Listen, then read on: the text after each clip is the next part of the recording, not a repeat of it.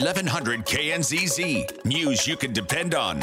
I'm Libby Pelletier in the KNZZ News Center. Rough weather closing roads and highways around Colorado. Highway 139 closed for safety reasons yesterday and still closed this morning, along with Highway 65 over the top of the Grand Mesa, Highway 550 south of Ouray, and Colorado 145 Lizard Head Pass also closed. Multiple ski resorts yesterday issuing various closures in that storm.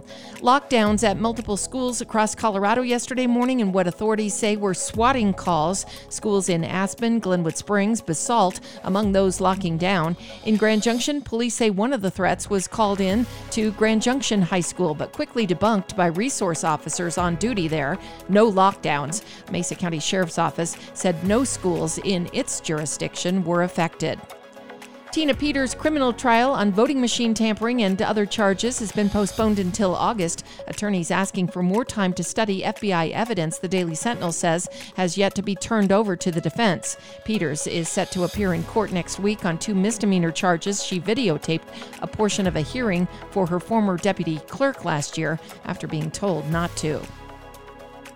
AmeriGas has until March 1st to respond to a letter from Colorado Attorney General Phil Weiser warning the company may be placing children and elderly consumers in a situation posing a threat of injury to their life and health and may be a violation of the Colorado Consumer Protection Act. The letter was sent after several customers complained AmeriGas failed to respond to their calls for service, then charged extra for emergency deliveries caused by the company.